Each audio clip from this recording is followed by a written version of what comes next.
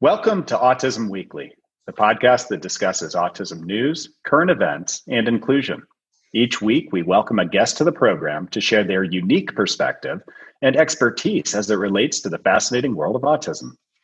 I'm your host, Jeff Skibitsky. I am the founder and president at ABS. I've been in the field of autism and applied behavior analysis as a clinician and advocate for nearly 2 decades. This week, we welcome Lori Unum to the podcast to discuss insurance coverage and autism services. She's the ideal guest to discuss both the history of access to care in autism, as well as the current status, the pitfalls, and the current concerns. Lori played a vital role in the autism insurance reform movement back in the mid-2000s. She just worked for nearly a decade as the VP of State Government Affairs for Autism Speaks, taught a university course titled Autism and the Law at George Washington University, and is currently the CEO of CASP, which is the Council of Autism Service Providers. That's a lot of work you have going on, Lori. Welcome to the podcast. Thank you so much, Jeff. It's my pleasure to be here. We are lucky to have you. And I mean, I ask this question of all the guests that come on, because in order to have that much energy, that much passion, that much devotion to the field, there must be a reason that you got into it from day one. So what is your family's journey, and how did you get involved in the autism industry? There very much is a reason, and his name is Ryan, and he was my firstborn child. I have 3 sons now, but when I was, I was going to say a young mother. I guess I was medium young mother with one child. I, really had very little idea what autism even was back then. This was, my son was born in 2001. And honestly, at that time, my familiarity with autism was pretty much Rain Man. As a lot of people about my age, that's about all we knew about it. And so when our son wasn't developing typically, really, it was at his 18-month-old well child checkup when his pediatrician said, yeah, he probably should be saying some things and doing more things. Let's refer him to a developmental pediatrician for further testing and screening. I didn't even know what a developmental pediatrician was. I kind of thought she was making that up. And but anyway, we got referred for additional testing.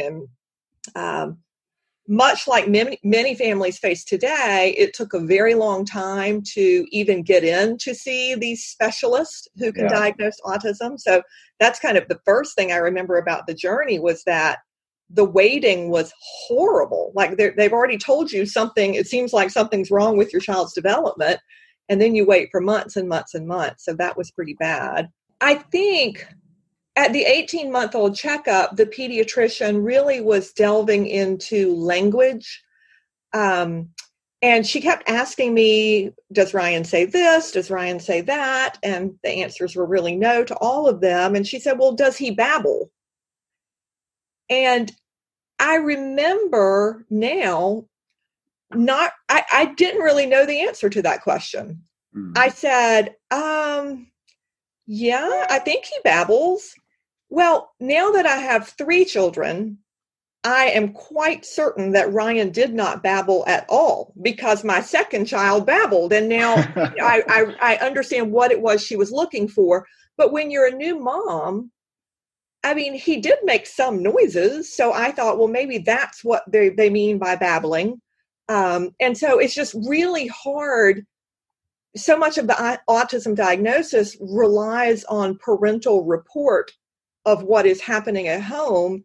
And when you're new parents, and I had never worked in childcare or anything, so I'm not even sure I was answering all the questions that well. I think that's so tough. I mean, the way that you're describing, being that parent, being the one that's having to give the self-report, never knowing how to compare against anything. Exactly. And yet that's going to be your future trajectory of, can I get care? That's got to be scary and daunting. It really was scary. And I was ultimately really grateful for the referral to specialists, and particularly when we went to see an interdisciplinary team, because it was great to have a team of professionals, a psychologist and a speech language pathologist and a developmental pediatrician, all putting eyes on him for a period of a couple of days. It just gave me a lot more comfort, since I didn't feel like I knew what I was doing that well.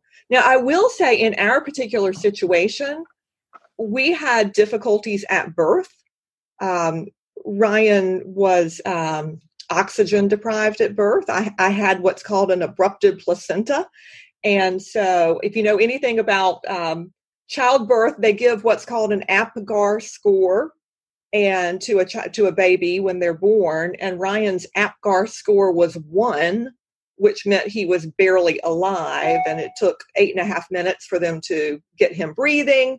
And so, honestly, from the time we were discharged from the hospital, after a few days in the neonatal intensive care unit, they said to me, be on the lookout for developmental issues, because there could be some issues related to this birth. But even then, as a first-time mom, you're still not exactly sure, has he met this milestone or not really? What did they exactly want him to be doing? So, it was a very tough, it was a time of a lot of uncertainty and waiting difficulty, as I said. We were very lucky that we lived in Washington, D.C. at that time. And so when we called Georgetown and learned that the wait was going to be 6 months or whatever, we put our names on, but then we also called Children's, and then we also called Kennedy Krieger at Johns Hopkins. And so we just got on the waiting list everywhere, and we're like, whoever calls us first, that's where we'll go. And it's funny because I think the one who called us first was Children's. Yes, it was. And we went there and we got a diagnosis from the developmental pediatrician. And then shortly thereafter, Kennedy Krieger called and they had an opening. And I was like, you know what? Let's just go, and just kind of have a second opinion and make sure. And so we got the diagnosis again. And then Georgetown called. And so we ended up seeing 3 sets of specialists. And I'm really grateful for that, because they all 3 recommended ABA. Oh, wow. And having that alignment back in the early 2000s, exactly. That is not the norm, I don't think. Right. And so I feel very grateful, first of all, that we lived in a major metropolitan area like Washington, D.C. And then secondly, that we were able to get that confirmation of what was the right course of treatment.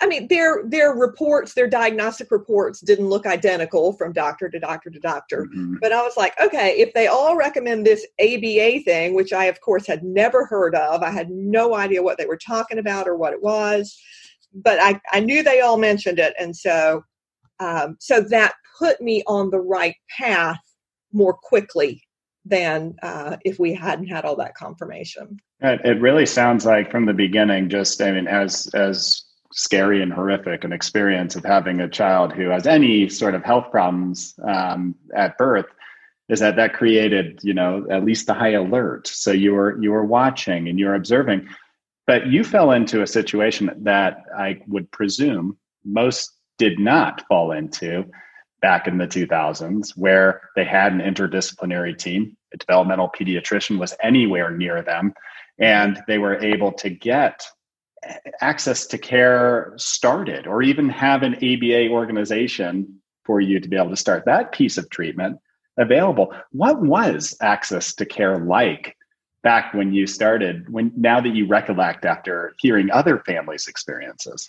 Again, Jeff, I feel so lucky that we lived in Washington, D.C., and not where we live now in South Carolina. I mean, I love South Carolina. It's my home state, but services were not nearly as readily available in most places as they were in major metropolitan areas. So we were very lucky.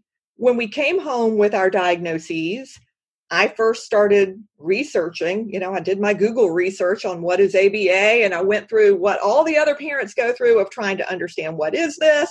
Is this something cruel? Because you read all those, accounts. And and then all the other things that were available. Is very confusing time.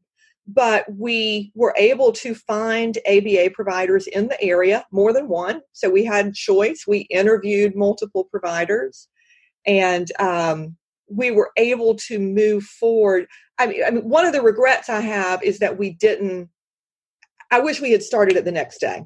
I wish we had just picked up the phone, started with some ABA provider the next day. And in fact, it took me several months to get it in place. But in part, I was researching too much probably and trying to decide which of the providers was the best. And so I do have some regrets about waiting too long to get started.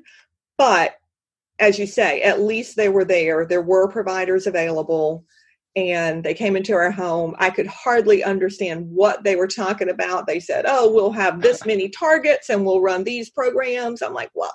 What is a target? What is a program? I don't even understand what you're saying. But we got started. But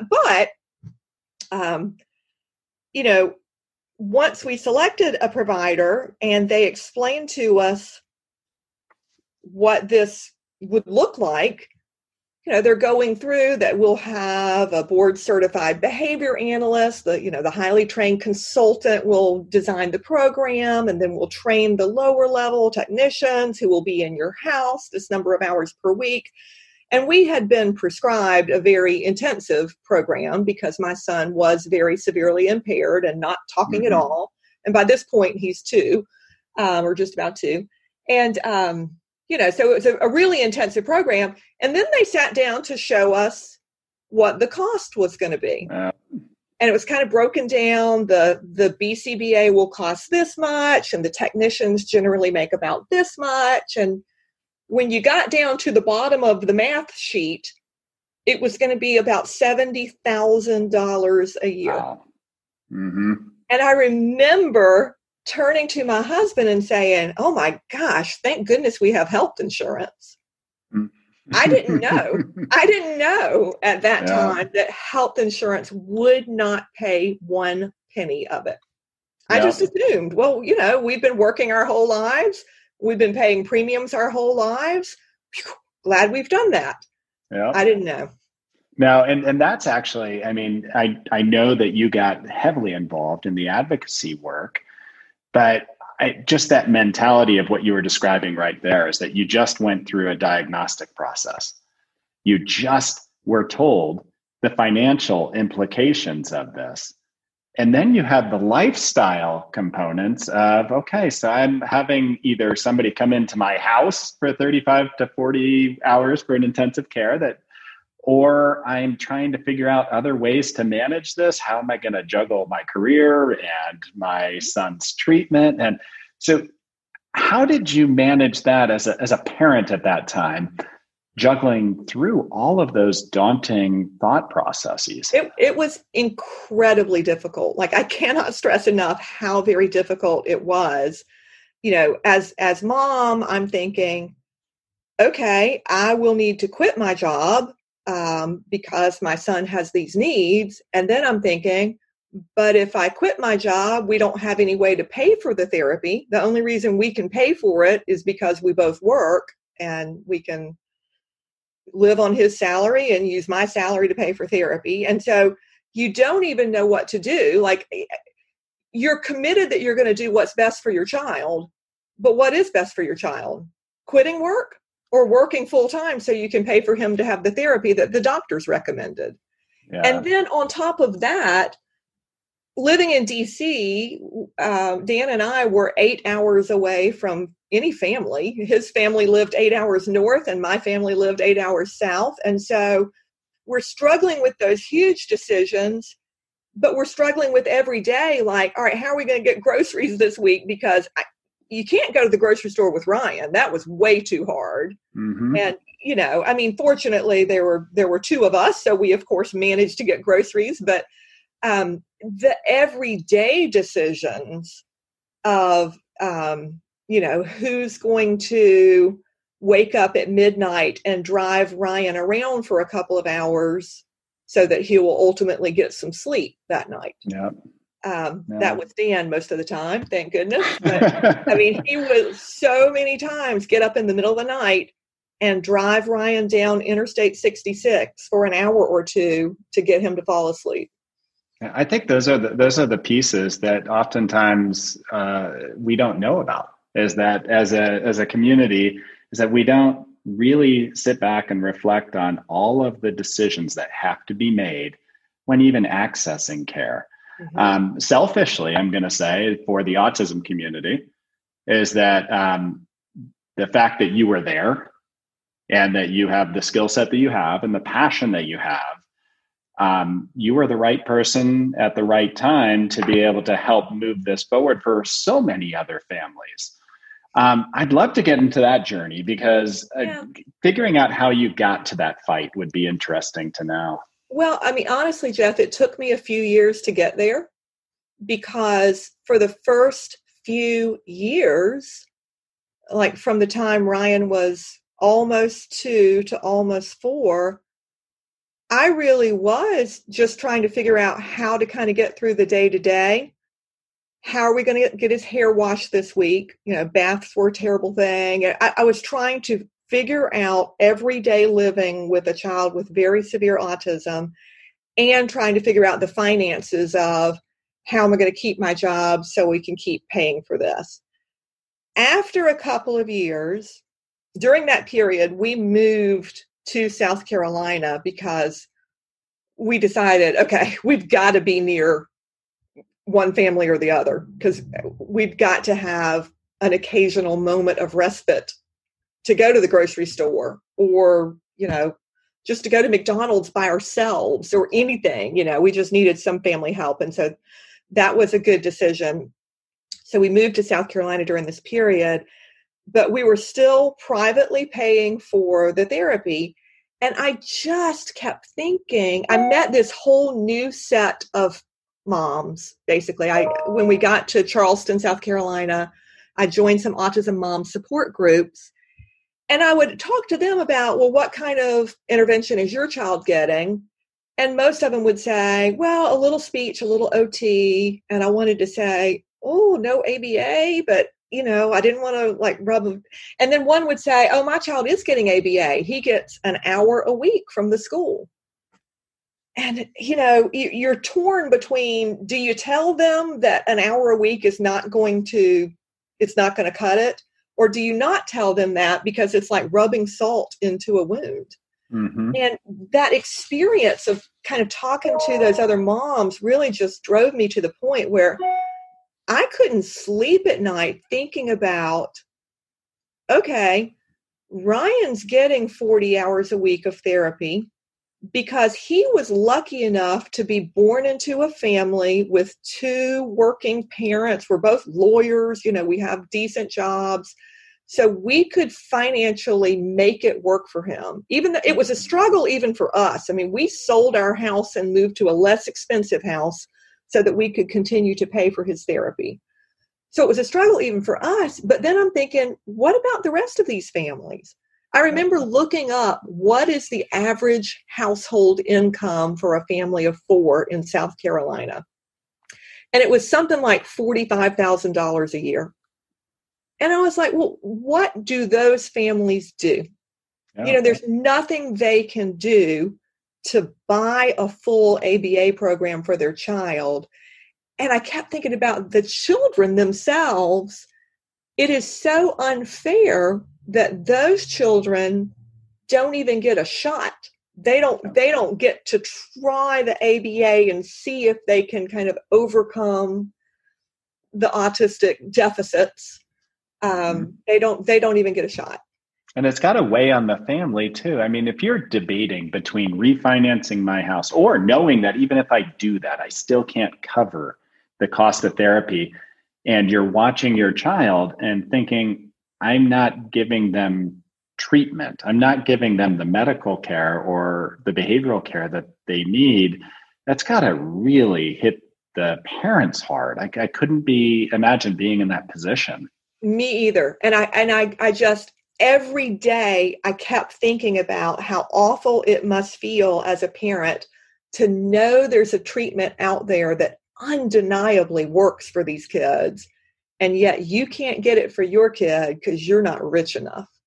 And I just thought, that is wrong. There is no reason that should be the circumstance in the United States of America in the 2000s, right? Yep. And particularly, Jeff, where, most of these parents I was talking to, they're paying for private health insurance, right? These are parents who are doing what we ask families to do. Yep. Working and paying for health care for themselves and their families in case something happens. And I was like, these parents are not getting the benefit of the bargain. They've been paying premiums every month, and something has happened and they need to tap into it, but they're not getting their end of the bargain. And that just felt so inequitable to me. Yeah. And the insurance companies weren't going to change that on their own. And I know over the years is that we've luckily been able to convince most states to pass legislation, but what sort of work was entailed? I know every state must be so different, but I mean, that sounds like a lot of boots on the ground. It sounds like a lot of people sharing their story. I mean, what was entailed in this legislative battle just to be able to match? I've got insurance. I should get the care for my child. Can you tell me about some of the challenges that went through the legislative process with that? It was an enormous battle in every state, really.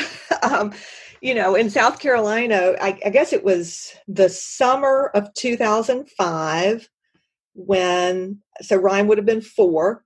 And I literally sat down at my kitchen table and wrote out on a piece of paper what I thought the law should be.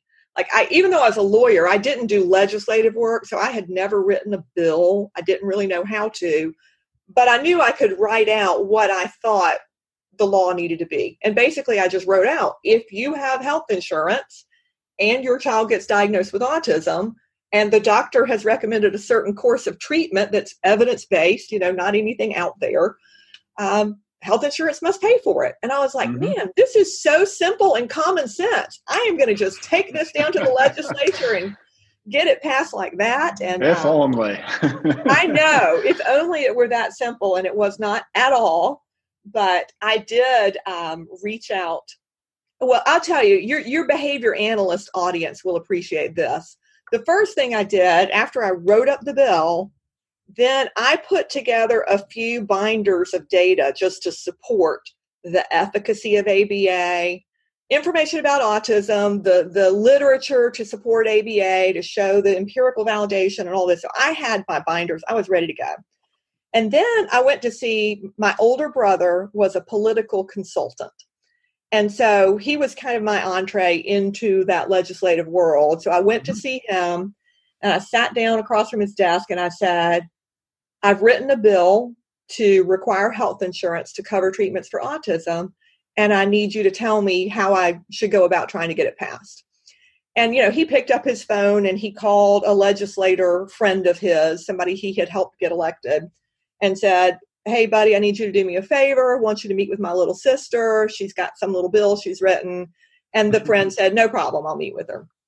And then I told my brother that I had compiled the binders of data. And he said, you did what? I said, I've already compiled all the binders of data that we're going to need to make our case. And I remember him rolling back in his chair and just laughing. And he said, binders of data? Is that what they teach you in law school? You're not going to need any binders of data. And I said, well, yes, we are, because they're not going to be familiar with what ABA is. We're going to have to prove that it works. I mean, obviously, I don't expect anybody to vote for it if they don't know what it is and they don't know that it works. And he laughed again, and he said, oh, you don't know anything about how politics work. He said, nobody wants to see your binders. He said, just leave them on the floor in my office. You're done with your binders. Nobody wants them. And he said, the way you're going to get your bill passed is you find an autism mom in every district, and you have that autism mom call their legislator and say, Senator Smith, this is Susie Jones. I live in your district, and I need to ask you a favor. I have a Mm-hmm. child with autism. There's this autism bill that's pending, and it would mean so much to me and my family if you would sign on to sponsor that bill or commit to voting for that bill. Would you do that for my family? And he said, there's your strategy. That's your whole strategy. Forget about your data. So anyway, that was my introduction to politics and trying to get this legislation passed. And it really was much more about the grassroots advocacy. Yep. So you said it sounded like it was a lot of boots on the ground. Yes, it was the involvement of a lot of families and providers in every state. Yeah. No, I ran into that same fallacy, I think, myself, where it's like, oh, logic will work. And logic is not the way that you're going to really kind of pull on legislation. It's the heartstrings. It's the passion. Yeah. And I think that, to the credit of the legislature, I will say you had to have all that constituent involvement and heartstrings and to get their attention. But in fairness, most people didn't care anything about the data or the efficacy, but there were a few people who were the gatekeepers, mm-hmm. and they were going to make sure that they weren't passing just some junk, right? Oh, absolutely. So in the end, I wasn't as dismayed with the system as I was the day my brother described it to me. There were some people who were going to check out what is this ABA, but I got to tell you, just going through the process the first time in South Carolina, I remember one legislator, I was standing at the podium testifying. There's a whole room full of autism moms behind me and dads. And one legislator during the committee hearing said, well, wait a minute. What is autism anyway? Isn't it something the moms did while they were pregnant, like smoking or drinking? He said, and I think it's really just kind of a hyped up ADHD. I don't think it's a real thing. And I was like, oh my gosh, I didn't realize we were going to have to start that far back, right? I knew we were going to have to educate them about what ABA was and how intervention can make a big difference for children with autism, but I didn't know we were going to have to convince them that autism was a real thing and that it's not caused by the mom smoking and drinking during pregnancy. Well, just it makes you take a step back and realize how much awareness and acceptance work that has been done over the last 2 decades. Because I don't know that we'd run in, hopefully, to those same questions, but I do know is that you definitely have been able to open the door for this legislative process to occur, and now all 50 states are there, but. It's hard to rest on your laurels, I guess. There's always something that needs to continue to improve. So where are we now with this access to care, or where are we with people that, what are the problems that we're still debating? That's a great question, because we have a very long way to go. Even with the basic insurance coverage that I worked so hard and many other families worked so hard to achieve over the past decade, that's not even 100% finished, because there are families who will get a diagnosis tomorrow whose health insurance doesn't cover ABA still. There are pockets, there are gaps in the coverage here and there in certain states. So even that piece of it is not finished. Beyond that, though, I guess where my passion and heart lies right now is in adult services. In part because my son just left his teenage years, and mm-hmm. I'm thinking a lot about next steps. My son, by the way, has benefited tremendously from ABA, but he's not one of the best outcome kids. He's still essentially nonverbal and occasionally has aggressive behaviors. So we're not looking at a typical adulthood for him, and we will continue to need services. We'll need residential at some time. He'll need employment assistance or day programming, and there's just a huge dearth of services throughout the lifespan that I feel we really have to focus our efforts on at this point. Yeah.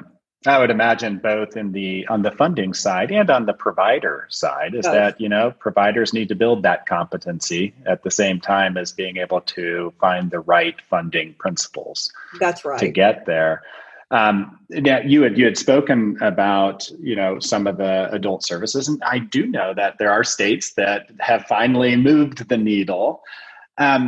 Is that the same recommendation you'd be giving to families? Is that if this is your challenge, what you need to be doing is doing that call to action, calling up your legislators, helping them understand the pains that you're going through, and finding somebody that could potentially craft the bill that could start the decision-making process and to start that implementation of policy. I think it's exactly that. It hasn't changed. The issue has changed a little bit, but the methodology to be successful in the advocacy sphere has not changed at all. And I think that my philosophy 10 years ago, 12 years ago, when all this started, was that what I'm going to do is play my rightful role as a citizen in a democratic society. And my role as citizen is to take ideas to our legislators, our policymakers, and educate them and provide them the background and propose a solution. Because you can't expect a legislator to know about and be aware of all the issues or problems that people have, right? As I said at the beginning, I didn't really know about autism, and I certainly didn't know about ABA before my own child was diagnosed. The first step as a citizen, my job is to calmly and politely educate them. And I say calmly and politely, that's really important to me too. So many people go to their legislature and they bang their fist on the desk and they say, "Why haven't y'all done anything about this problem?" Well, the legislator didn't even know about that problem, probably, right? So calmly and politely go to your legislators and say, "Hey, I'm here to inform you about an issue that my family is facing and the difficulties it's presenting. And by the way, I have some ideas for solutions, what we could do to make this better for our state, for our society." Yeah. So, I think that's exactly what we have to do in adult services and everywhere else that there's a gap. Yeah, and the way that you're approaching it, I think, is so important. It's kind of go back to the adage about the carrot and the stick. It's that you get far more by going in and respecting those that you're trying to work with than to set up an adversarial relationship. And it sounds like you've done such a wonderful job with that. There is one piece, and it might speak to where your son is in the process, because I'd like to get your point of view on this. But the idea of inclusion, I think, is so different depending on who your child is, what your situation is. And I know that with a lot of insurance still is that there's barriers to being able to adapt and accept treatment across all environments, and requirements for participation of families that maybe would create access to care. But I'd like to hear a little bit on, how does inclusion match with being able to provide the care and the style of care where it's needed? And that could differ for every single child. And what does that look like for you? Yeah, I mean, I can go a couple of different ways with what you're asking about, talking about inclusion and talking about barriers that funders put up. Like, I feel very strongly that services need to be provided and funded in any and every environment. Children, individuals live in a variety of environments, and there's absolutely no reason to put up an artificial obstacle to seeing or treating a child in any environment. I think I feel guilty. I think that those obstacles came into our field as a result of the insurance funding, because in the very old days, the few people who were lucky enough to get full ABA programs funded through educational systems, the schools weren't coming in and placing barriers and saying, well, we're going to pay for your ABA in the clinic, but we won't pay for it at home, or we'll pay for it in the home, but you can't do it in a school environment, or you can't do a community outing because that looks too much like a field trip. Those barriers didn't really exist when there were different types of funding. And I think those barriers came about as a result of insurance funding, where the insurers were just trying to manage the utilization of this. But again, I think it's our responsibility and job to educate the funders. No, you want to pay for this across all environments. What we're trying to do is achieve the maximum functioning capacity for this individual. And if you limit us to X environments, they're only going to function maximally in X. You want it everywhere. And you would love to be able to discharge this individual from ABA care, but that's not going to happen if we don't generalize across environments. Yeah, and I think that becomes really important, because when you're looking at treatment and you're looking at the community being involved in treatment over time, and people being able to accept and appreciate people who have been diagnosed with autism and realize that there's such a value to integrate them into the community, is that you have to establish the right skills to get there first. Right. And then you have to figure out a way to continue to support them in all the environments and opportunities that they have. And I think I agree with the fact that you can't limit what a care model looks like. Yeah. As long as you're hitting the medical need for that person to be all they can be in contributing. Right. I mean, we have to, ABA at its core is meant to be delivered in a highly individualized fashion. And we cannot let the funding streams that are newer to this field dictate or remove that individualization, because it just won't. We promised the funders, we promised the legislators, this is effective. If you help us get it paid for, we're going to show you how effective it is. Mm-hmm. And if we allow them to erect these barriers and dictate or make it so protocol driven that it's not really individualized for the child, it's not going to live up to the effectiveness promises that we made. Yeah. And I'm going to pivot slightly here, Lori, just because all the work that you've done advocating for families, all the work that you did when you were at Autism Speaks, opening up all these opportunities, it's created a lot more access to care, a lot more providers in the field, because the provider base has grown over that time period. The fact that you're now at the Council of Autism Service Providers, I think, is wonderful for the provider network, because as a parent, who else could keep the providers accountable for responsible growth and patient first and patient-centered attitudes? Can you tell me about that transition, and was it as seamless as you've made it look? I mean, or have there been hiccups? Yeah, I mean, I'll say, Jeff, when CASP first approached me, they were in need of a new chief executive, and approached me about it. I initially said I wasn't interested, because I really was very happy in my job at Autism Speaks. I loved my time there and loved what we were accomplishing. But it was 2019, and that's the year that we finished all 50 states. And I rethought it, and I was kind of like, actually, I think this would be a really logical next step for me as kind of career progression, because I've spent all of this time advocating on behalf of families and working for greater access to care and to treatment. And now that there is so much more access with these consistent funding streams available in every state, there's an explosion of providers, frankly. And I feel really responsible to help ensure that we keep our focus on quality intervention and on these kids and these individuals. I'm trying to not say kids anymore. I'm thinking about the whole lifespan. But, well, I'm going to turn back to the kids for a moment. I think about what it must be like for parents today. If you get an autism diagnosis and the doctor says, go get ABA, man, if you Google that today, you're going to have a choice of 20 providers maybe, or 30 providers, much more than when my son was diagnosed.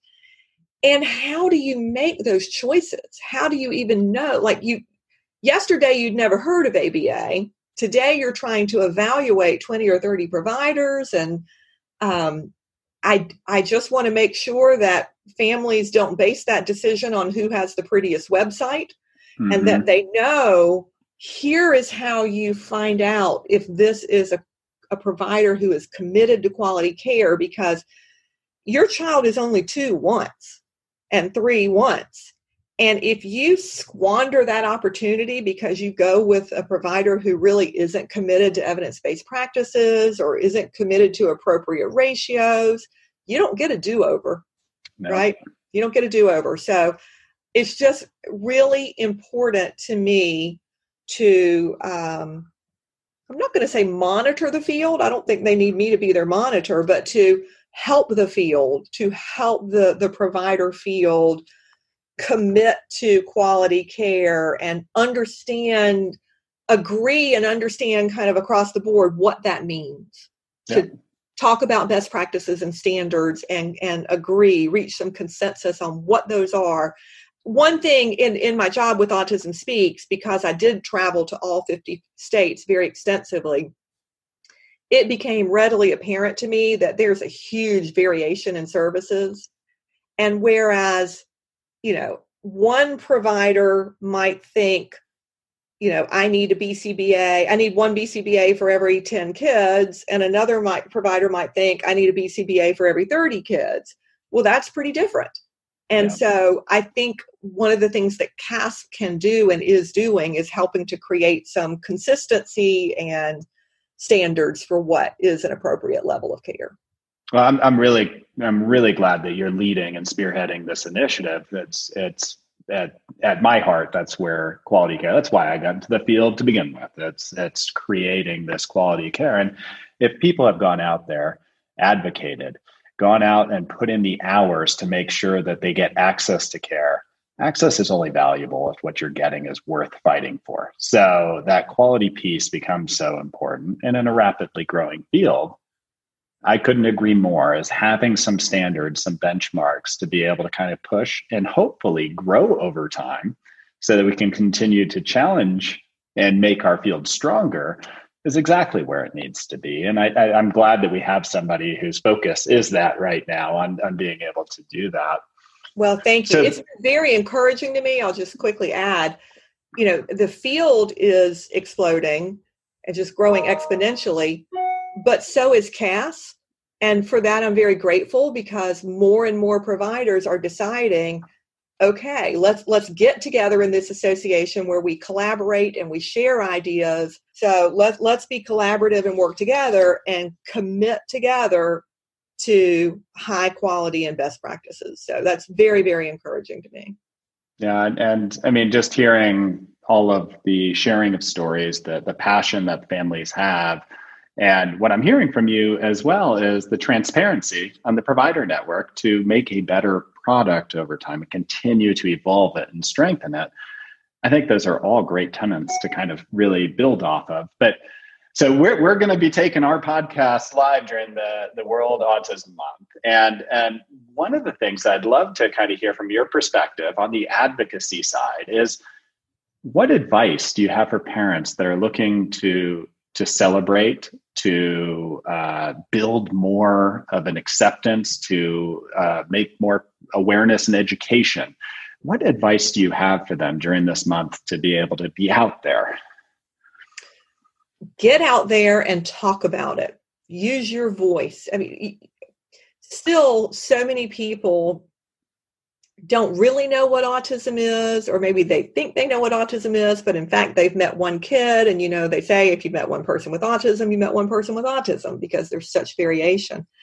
I often give a presentation at conferences called Let Me Hear Your Voice.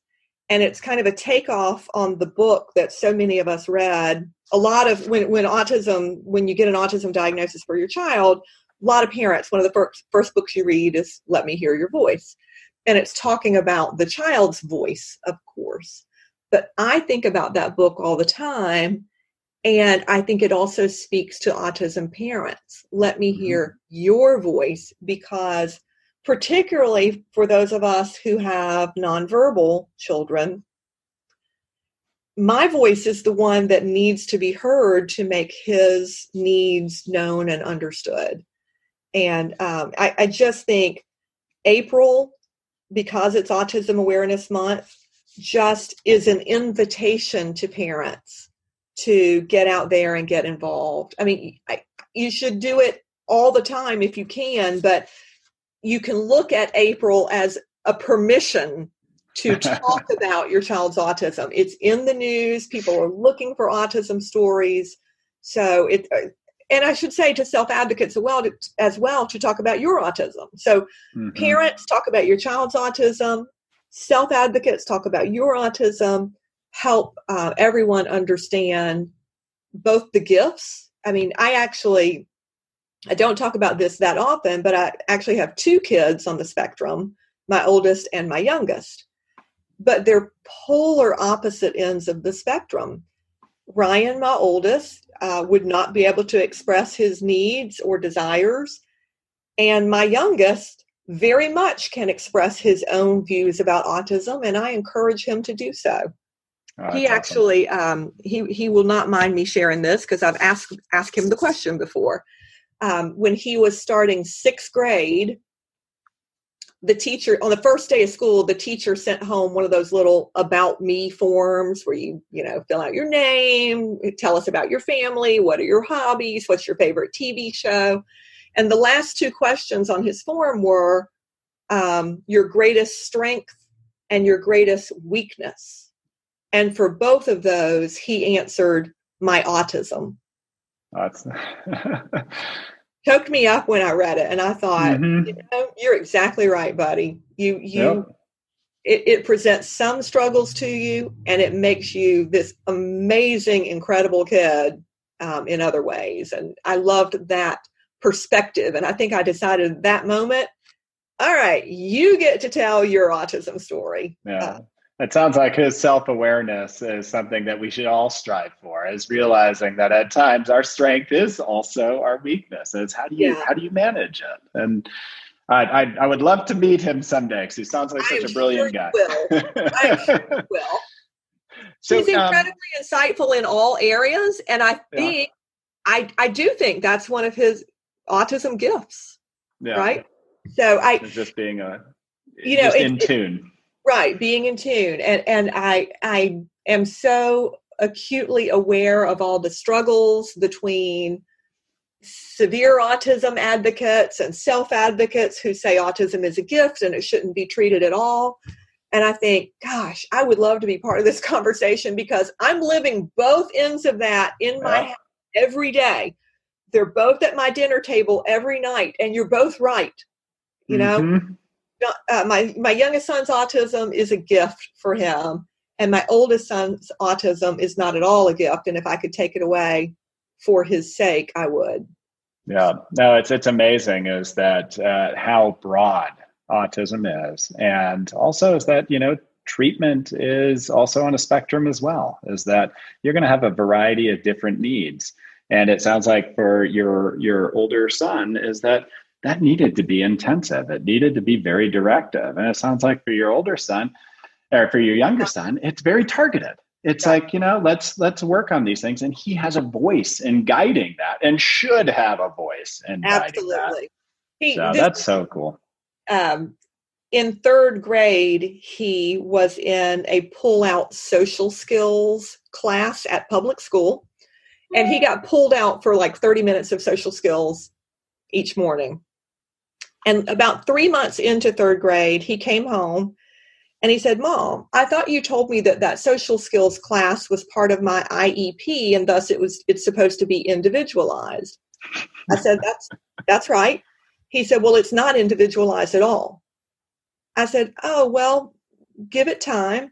He said, no. He said that this is the way the class works. The teacher has one skill that she has decided upon for that week, and everybody in the class works on that particular skill, whether that's your deficit or not. And that's the way the class works. And I said, oh, well, all the while I'm just dying laughing because I know he's exactly right. And I said, well, honey, you're only 3 months in. I said, just give it a try. Maybe she's getting to the more individualized part. He said, she's not. That's her plan for the year. And I find the class stigmatizing, so I want it out of it. I was like, okay, you just made a very good case for it, and we're calling an IEP tomorrow. And I was going to say, I wish I could advocate for myself that well. Honestly, the moment he said I find it stigmatizing as a third grader, I was like, okay, well, that's really the last thing I want. And if you can make your point that well, fine, we'll pull you out. Yeah, you earned it. So with the adult services being such a highlight and something that you're really pivoting to as far as your own passion, especially with where your son is, and with everything going on with Cass, is there anything else that we need to be knowing about in the autism community that is just something we need to get our research on, or start educating ourselves on, or just continue to speak out about right now? I think what I want to see more and more focus on is just the supports that are needed across the spectrum for all different levels. There's so much focus right now on, it used to be that individuals with autism, if they needed residential care, would be in institutions. And then there was a huge movement against institutions, and everybody had to live in the community, which came to mean in a group home, in a normal neighborhood. And so that was an improvement. That was meant to be an improvement. But now there's this assumption that that's where everybody wants to live, is in a group home in a neighborhood. I happen to believe that my son would rather live in a complex, more like like nursing homes that have running trails and a basketball court and a pool, and that he would feel confined living in a group home because he doesn't drive and he's not safe to walk places far away on his own. And so I just think I would like to see more emphasis, more recognition of the fact that the needs are so different, and what we need to preserve is choice for everyone. You should have a choice in whether you receive ABA treatment or not. You should have a choice in whether you, what kind of working situation you end up in. You should have a choice where you live, and one segment of the community should not purport to speak for the whole community in determining that a group home in a neighborhood is the best setting. So I think that is my big push right now, is just recognizing the variation across the spectrum and the need for individualized services and support and choice across those services and supports. Yeah, and I couldn't agree more. I think that the Olmstead Act that is out there right now, which is kind of preventing that choice to be broad and narrowing it down to just the group home or community-based access, needs to have discussion, because there's probably goods and bads to all of it. And without people feeling like they have dialogue around it to understand the pros and cons and the implications of a one-size-fits-all approach, I think it becomes very hard, and then you lose choice. And I think that I might have to invite you back to talk about that one again. A whole nother episode on that, I assure you. I've got lots of thoughts on it.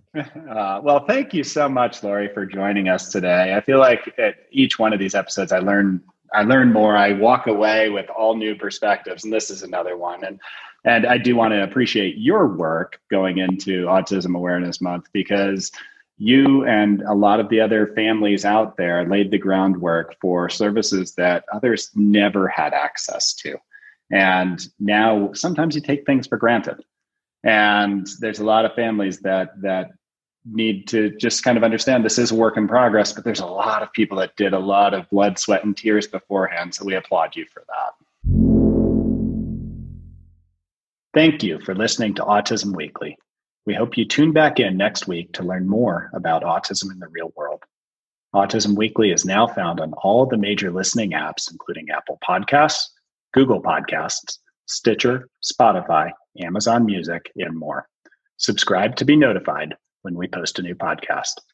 Autism Weekly is produced by ABS. ABS is proud to provide diagnostic assessments and ABA therapy to children with developmental delays like autism spectrum disorder. You can learn more about ABS and the Autism Weekly podcast by visiting abskids, that's plural.com. Thanks for tuning in. See you again next week.